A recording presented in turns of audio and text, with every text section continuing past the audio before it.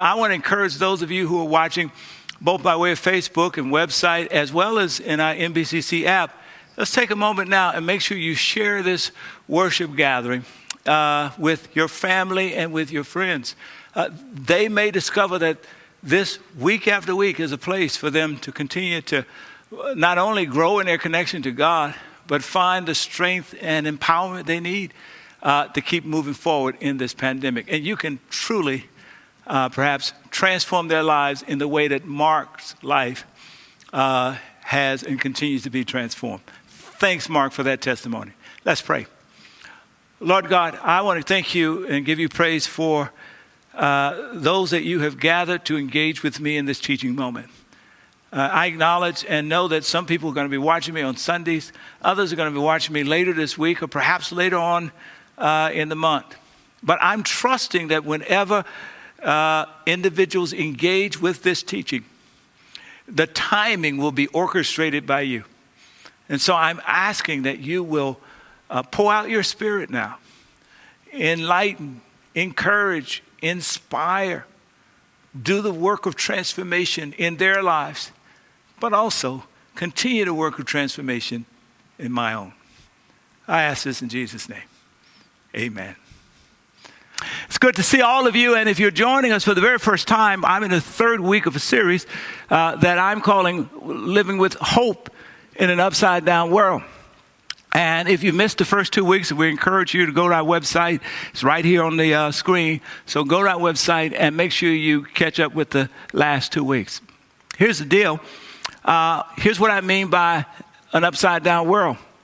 It's a world where the abnormal has become the norm. It's a world where personal pain and suffering is the context in which you are living everyday life. It's a world that's upside down. And I've said in the last 2 weeks that we all need to find a hope that does not leak and that's not easily stolen. Can you just type that in the chat? A hope that does not leak and not easily stolen. And I'm suggesting Paul, who is our teacher, as he writes to the believers in Philippi, is suggesting that hope is found in the person of Jesus and in our relationship with God in a very tangible way.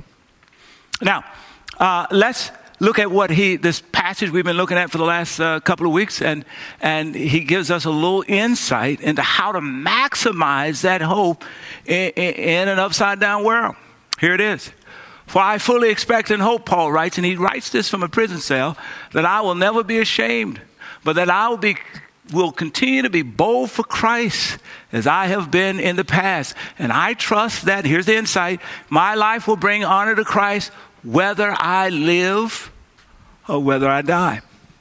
In other words, Paul says the chief goal of the living of his life is to honor God. He seeks to honor God with his life, whether he lives or whether he dies. In other words, in every circumstance. That's pretty powerful. Now, let me just point out that not only is Paul writing to a group of Christians who are living in an upside down world because they are dealing with escalating persecution in Philippi, but he's living in an upside down world because he's writing this from prison. Now, this is a very important, it's a very significant point. And it ties to this notion, a life that honors God within every circumstance. I just want to suggest there's something empowering about this notion. All right, Paul is writing this letter from prison. He is an innocent man in prison. He has committed no crimes against Rome, although he's in a Roman prison cell.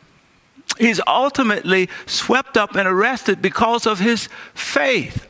And as he teaches this insight, that his whole life is dedicated to honoring God within every circumstance, he teaches us something about how it's possible, listen up, how it's possible to be a victim and yet not have a victim mentality. Why don't you write that in the chat? A victim without a victim mentality. This is powerful insight. Listen to it here. It teaches us. Some of you may be watching this teaching actually from a prison cell. Because I know that all over the world, people have been arrested who are innocent, have been arrested that are in prison, some for political reasons, some for religious reasons. Here in America, there are some people of color that are in prison and are innocent because they happen to be people of color in the wrong place at the wrong time. And so you've got that extreme of victimization, right? And then some of you, Paul was actually under house arrest. And some of you who have been living through either semi at times and permanent at other times, all encompassing rather, shelter in place circumstances, you can kind of relate to what it must have felt like to be under house arrest. And it's, in a way, kind of a different kind of victimization. Victimized by the pandemic, by the spread of COVID-19. And then between these extremes, there's a whole lot of very heavy stuff where people have been deeply wounded by injustice and deeply wounded by evil. Some of you are living through extraordinarily painful circumstances, even as you listen to me right now. It is without question that you have endured an experience that has victimized you. And yet Paul teaches us through this insight. He says that if you adopt the posture that you're going to live a life that honors God in every circumstance, that theological insight, that high goal for your living can in fact inoculate you against having a victim mentality. What's a victim mentality?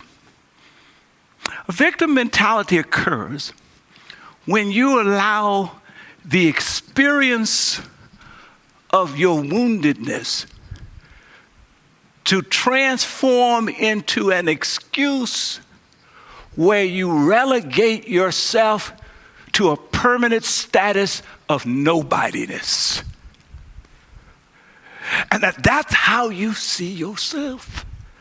A victim mentality occurs when, because of the difficulty of your circumstance, you simply throw your hands in the air and you totally give up.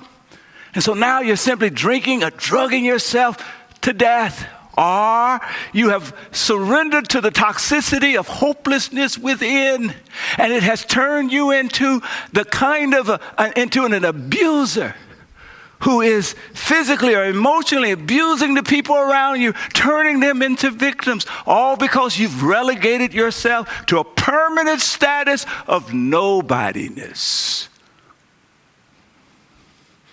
It's a victim mentality. What Paul says is that the person who says that I'm going to honor God with my life regardless of the circumstance, this is a person who is super empowered to find purpose even in the worst of circumstances. Rather than relegating your life to a permanent status of nobodiness, suggesting that there's nothing that I do that matters, that I'm hopeless, that life is meaningless, let me just give up and throw my hands up and surrender to depression or to despair and a long list of other things. Paul says that when you live your life to honor God in every circumstance, that it is the power of God's Spirit and His eternal purpose that empowers you with a purpose and a sense of value that does not leak and cannot be robbed from you. For some, it means pushing back against the forces of injustice. For others, it means caring for an elderly parent. For others, it means working in a factory, but doing it with eternal purpose and eternal meaning. For Brian Stevenson, the one who wrote Just Mercy, it meant going to bat, working for those inmates in prison who had been unjustly accused. And the list goes on and on.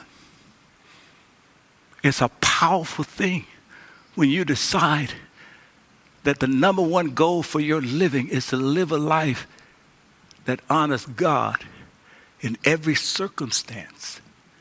That means that your circumstances become vehicles for the power of God to explode through your living. You make a difference in whatever circumstance. All right. You know what I'm talking about? I'm talking about the eternal question of the why behind your living. That's what I'm suggesting that you wrestle with, the why. A few weeks ago, I talked to you about Eric Liddell. Eric Liddell, back in the early 1920s, was an Olympian superstar and a Jesus follower. Here's what he says. I used this a few weeks ago. I just love it. I'll say it again.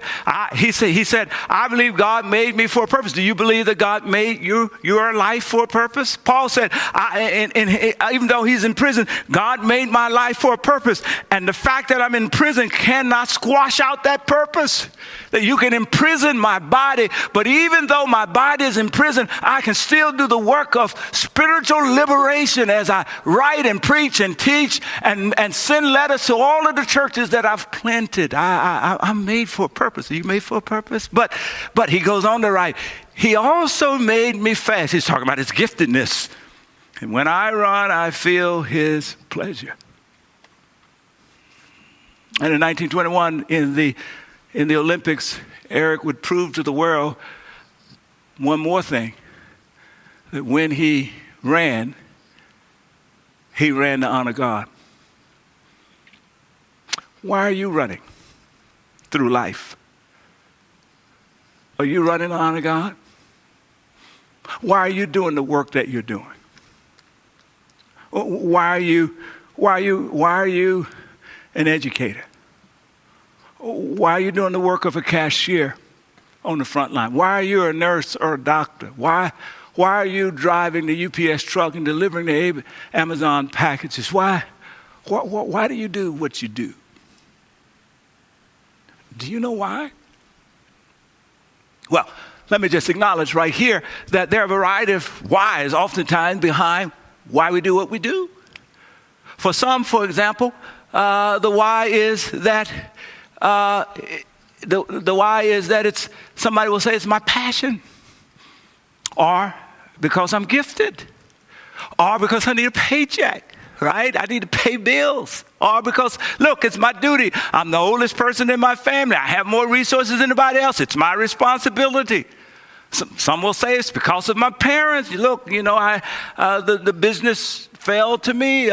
They wanted me to do this career. But hopefully, because you were listening to this message today, or you're listening to the last two messages, hopefully somewhere on your list is also because you want to honor God with your life.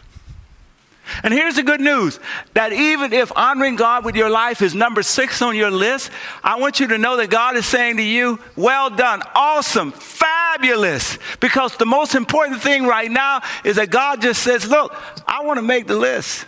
Can you write in the chat, God made my list. God made my list. See, because God is always ready to meet us where we are. But when God makes the list, even if he's number 6, watch this. God wants to continue to work in your life and in my life so that today he may be number 6, honoring him. But tomorrow, maybe we move a little higher, and then next month or 2 months or 6 months, maybe we move a little higher. And maybe a year from now, the number one reason why you live your life on the planet is to bring honor to God in every circumstance. Because every time you move up a notch in terms of prioritizing honoring God in your life, you begin to see things that you've been missing. You open yourself up to the incredible supernatural power of God at work in your life. You elevate your game. So, I want you to think in terms of becoming.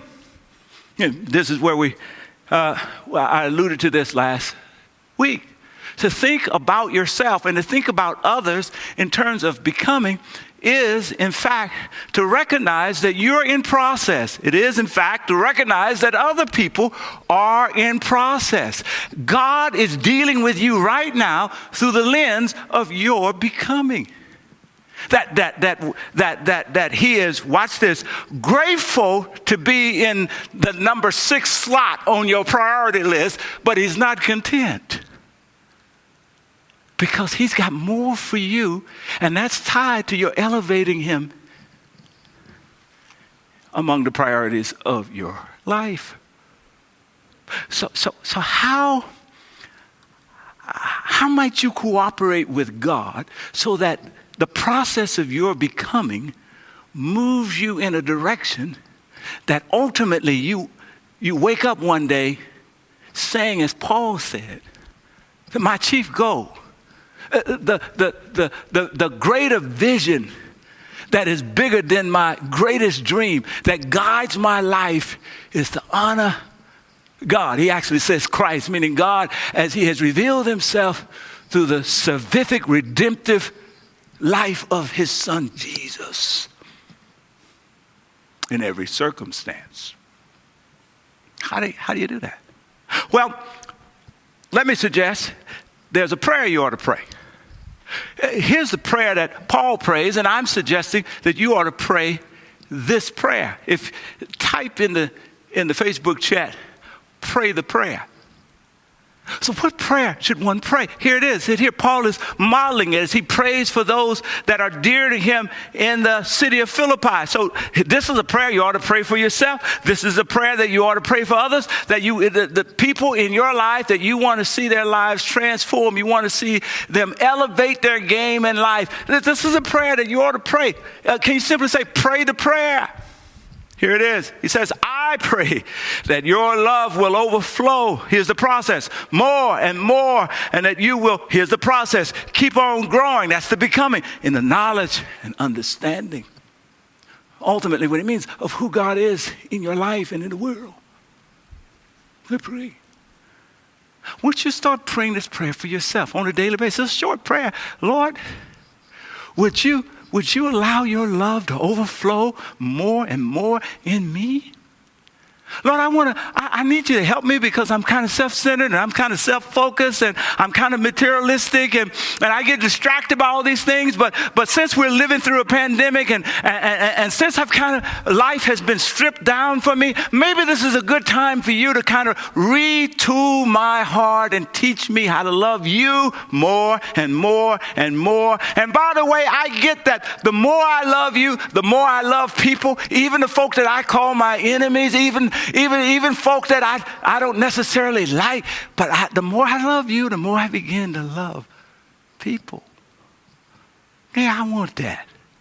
See, that flows out of a life whose number one goal is to honor God in every circumstance. And then there are 4 questions that I want to suggest that you wrestle with. The 4 questions. Let's look at verse 9, and it's going to frame for us the first question. This is verse 9. Here's what Paul says. I want you to understand what really matters. Or I might say, what matters most, Paul is writing. So that you may live pure and blameless lives until the day of Christ's returns. In other words, in order for you to live your best life, pure and blameless, you got to know what really matters. Here's the question. Are you focused on what really matters? That's the question. And listen, those of you who are in relationship with people that you love, couples and folk who are married, let me give you a little insight. It's a secret to how you can almost immediately dramatically decrease the number of arguments you're having, dramatically decrease the tension, and dramatically increase the peace in your relationships. Here's the secret. Listen up. Figure out what really matters, or what matters most. When my wife and we conduct marriage retreats from time to time, and she regularly tells a story that flows out of the first 5 years of our marriage. During those times, she would be at home and she would cook dinner and she'd ask me what time I'd be coming home. And I'd give her a time, let's say 6 o'clock. But inevitably, I'd get there at 6:30 or 7 or 7:30, horrible. And so that would lead to incredible fights, as you would imagine. At some point in a time of prayer, Rhonda gets a revelation. It's kind of a multi-layered revelation. Number one, part of the revelation was she couldn't change me, but she could readjust her expectations. She had power over her expectations. The second revelation was that using as a litmus test for how much I loved her based on whether I got home in time for dinner or not was the wrong strategy. Don't use that as a litmus test. Look at all the other things that I was doing to show her how loved she was. The third revelation suggests then that the reason why I was late had nothing to do with Rhonda. It had to do with the unique toxic combination within me of immaturity and ambition. And that what Rhonda needed to do was to figure out how to focus on what mattered most. And that was to create an environment that would raise her own level of happiness by her not trying to control what she couldn't control, and create an environment that would allow the two of us to nurture our relationship in a less stressed context. So you know what she did? Here's what she decided. She told me, she said, hey, dinner's going to be at such and such 6 o'clock. If you make it, great. If you don't, I'm going to go ahead and eat. And when you get home, we'll make sure you have something to eat. Voila. The tension dropped. The peace rose. All because she figured out how to focus on what mattered most. Are you focused on what matters most? The second question that we have to wrestle through that helps to direct the process of becoming in our lives, to move us to a place where honoring God with our lives in every circumstance becomes the highest standard of our living, is this question. Is God your instrument in life, or are you God's instrument? Now, when I ask this question, it kind of sounds like an indictment, but I don't mean it to be that way. Because here's what's the truth. This is really true. For most of us, we get into a relationship with God. Those of us who are Christians, we commit to following Jesus primarily out of self-interest. Let me say it another way. Is God your instrument, or let's say it this way, is God on your team? Or are you on God's team? And most of us get into this relationship with Jesus because we need him on our team. That's how we've got some dreams. We need his blessings. We're trying to make sure we get into heaven. We want to make sure we have Jesus. All of this stuff, right? It's self-interest. All important stuff. Now, here's the deal. Jesus' grace and his love and his understanding about who we are, it accommodates that. Yeah, I'm thinking back at about the Warriors. I'm an avid Golden State Warriors fan. And I remember when, after decades of them not winning the championship, they won their first championship. I think it was 2015, 2016 season. The second year, they came this close to winning their second and they lost. The coach made a decision. He says, you know what? We need another player so that when the core, whether it be Clay or Curry or Green, is not having a good night, somebody else can fill in the gaps. And along the same time period, KD, Kevin Durant, said, sign me up. KD joined the team, and they would end up at the end of his stay with them, they'd end up winning 4 out of the next 5, 4 out of 5 runs to the championship. It's remarkable. You know why? Because on the nights that they needed somebody to block shots because the rest of them weren't doing it well, KD did it. On the nights that they needed somebody to score free throw after free throw after free throw because other people weren't actually making it happen, Katie did it.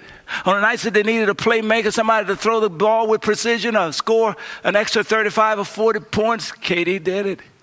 Katie allowed them to be their best selves, and wherever they had a deficit, Katie made up the gap. That's one of the most powerful things about having Jesus in our lives when we start off in relationship with him. I mean, he allows us, in a sense, to pursue our sense of dreams, our goals in life. And he facilitates an experience where because of our faith and our confidence, we can be our best selves. And wherever the gaps are, Jesus tends to fill in those gaps. But ultimately, as we keep becoming, Jesus' goal for our lives is not that we get stuck in that place. At some point, we should cross a threshold where we wake up one day and we say, you know what, Jesus, I don't really just want you on my team. I actually want to be on your team. I actually want you to lead. I want you your guiding purpose to be the determining factor in how I handle my marriage, in what job I pick, in what school I decide to go to, and whether or not I decide to be a stay-at-home parent, or whether or not I care for this agent. I want your will to be the guiding principle. And in that moment, your relationship with God totally changes. If you're not careful, and if you don't make that shift, you'll end up getting stuck. And the best kind of lens through which you look at your relationship with God would be more or less like, if you're not careful, faith will become a spiritual credit card. That you'll be believing God for a husband or for a car or for a house or for a job. In other words, it's all about me. It's all about me. And I'm saying to you, God says, look, it's okay for it to start off to be about you because that's where we are. But growth and process and becoming should land you in a place where ultimately it becomes all about Jesus and his purpose. That's where Paul is in this text. It's all about him and his purpose in life. His purpose for your life. So in that season, you're able to believe God despite the loss of a home, or despite the onslaught of sickness, or despite a divorce. Because you ultimately have decided that you will live a life that honors God in all circumstances. All circumstances. The third question. Here's the text, because this is what makes sure you have a text here, 2 Corinthians 5:15. Here's what Paul says. He makes the point. He died for everyone. Jesus died for everyone, so that those who receive his new life will no longer live for themselves. And that's a process as we turn, right? That ultimately we reach a point where we get this wonderful word. Instead, they will live for Jesus, who died and was raised for them, that we will surrender all for his highest call. Isn't that awesome? Now the third question is, here's the third question. Who's your spiritual mentor? There's a fabulous story told in 2 Kings. Elisha has a spiritual mentor by the name of Elijah. And Elijah is about to be transitioned, taken from the earth into eternity. And Elisha knows that this is the day, and he's staying as close to him as possible. And they cross the Jordan River. Elijah crosses the Jordan River. Elisha crosses the Jordan River. He's trying to stay as close as he can. And here's this conversation that takes place. Here's what happens. When they came to the other side of the Jordan, that is, Elijah turns and says to Elisha, now, listen, man, you follow me everywhere I go. Tell me, what can I do for you before I'm taken away? And Elisha says this. Please let me inherit a double portion. That's the King James language. A double share of your spirit so that I can become your successor. In other words, when you leave, I want to become like you. Here's what Paul writes to the Christians in Philippi. Here's what he writes in verse 9. He says, may you always be filled with the fruit of salvation, the righteous character produced in your life by Jesus Christ. For what reason? For what cause? Here it is. For this will bring much glory and praise to God. Did you live a life to bring honor to God in every circumstance? You know, the way we develop a righteous character, part of it is by internalizing the principles of Scripture. Part of it is by deepening our love for God. But part of it is having good mentors in our lives. Do you have a good spiritual mentor in your life? That's the question. Someone who lives out in front of us. And by the way, please don't apply the standard of perfection to them, because you're not going to find anybody like that. But someone who actually loves Jesus. And they're not flawless, but they're faithful. I mean, they're the kind of person that you want to say, you know what, I want to walk in your shoes. For me, that person is Bishop Donald Green. For the last, 20 years. I've learned from him how to live a life that seeks to do the work of God in the world, that seeks to express the love of God in whatever circumstance, while maintaining humility, which facilitates it powerfully. Who's your spiritual mentor? Now, if you don't have one, that's a good case for why you ought to be a part of a ministry like NBCC and join one of our nearly 60 virtual small groups. You can join from anywhere in the world. And guess what? In small Christian community, God has the relationships there that you need. And here's my last question that I want to suggest you wrestle with. I want to suggest that you wrestle with this last question right here. What's your criteria for a successful life? How will you know at the end that you've lived a life that's been well lived? Well, let's just end where we started, verse 20. Remember what Paul says? I fully expect and hope that I will never be ashamed, but that I will continue to be bold for Christ as I have been in the past. And I trust that my life will bring honor to Christ whether I live or die. At the end of your life, you want to be able to look back, and it will never be perfect or flawless, but you can say faithfully, I lived the best I could to bring honor to Christ in all circumstances. Now there's a hope that can't be stolen nor leaked. Let's pray. God, we give you thanks and praise. I pray that you will let this message sink deep within as you drive our process of becoming. In Jesus' name, amen. All right, listen, on the Facebook page and also on the website, there's something called a connection card. This is your opportunity to take a concrete next step. There's some list of some next steps that you can take. And I want to suggest that you look at that, including saying yes to Jesus, being a Jesus follower. And there's also a category there for, you say, well, I'm not sure I want to do that, but I'd love to have some more information. You can check that. But here's the response to the message that I hope you'll be able to commit to. This will change your life if you can make this decision today. I choose to be God's instrument.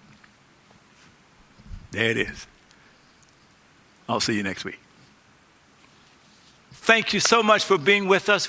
I want you to know I do not take it for granted that you're hanging out with us, worshiping and engaging in the teaching. Here's a reflection question that I want you to take a picture of and work through. Identify what matters most regarding your faith, family, and life. What's the most important thing you ought to be focused on in your faith, in your family, and in your life at large?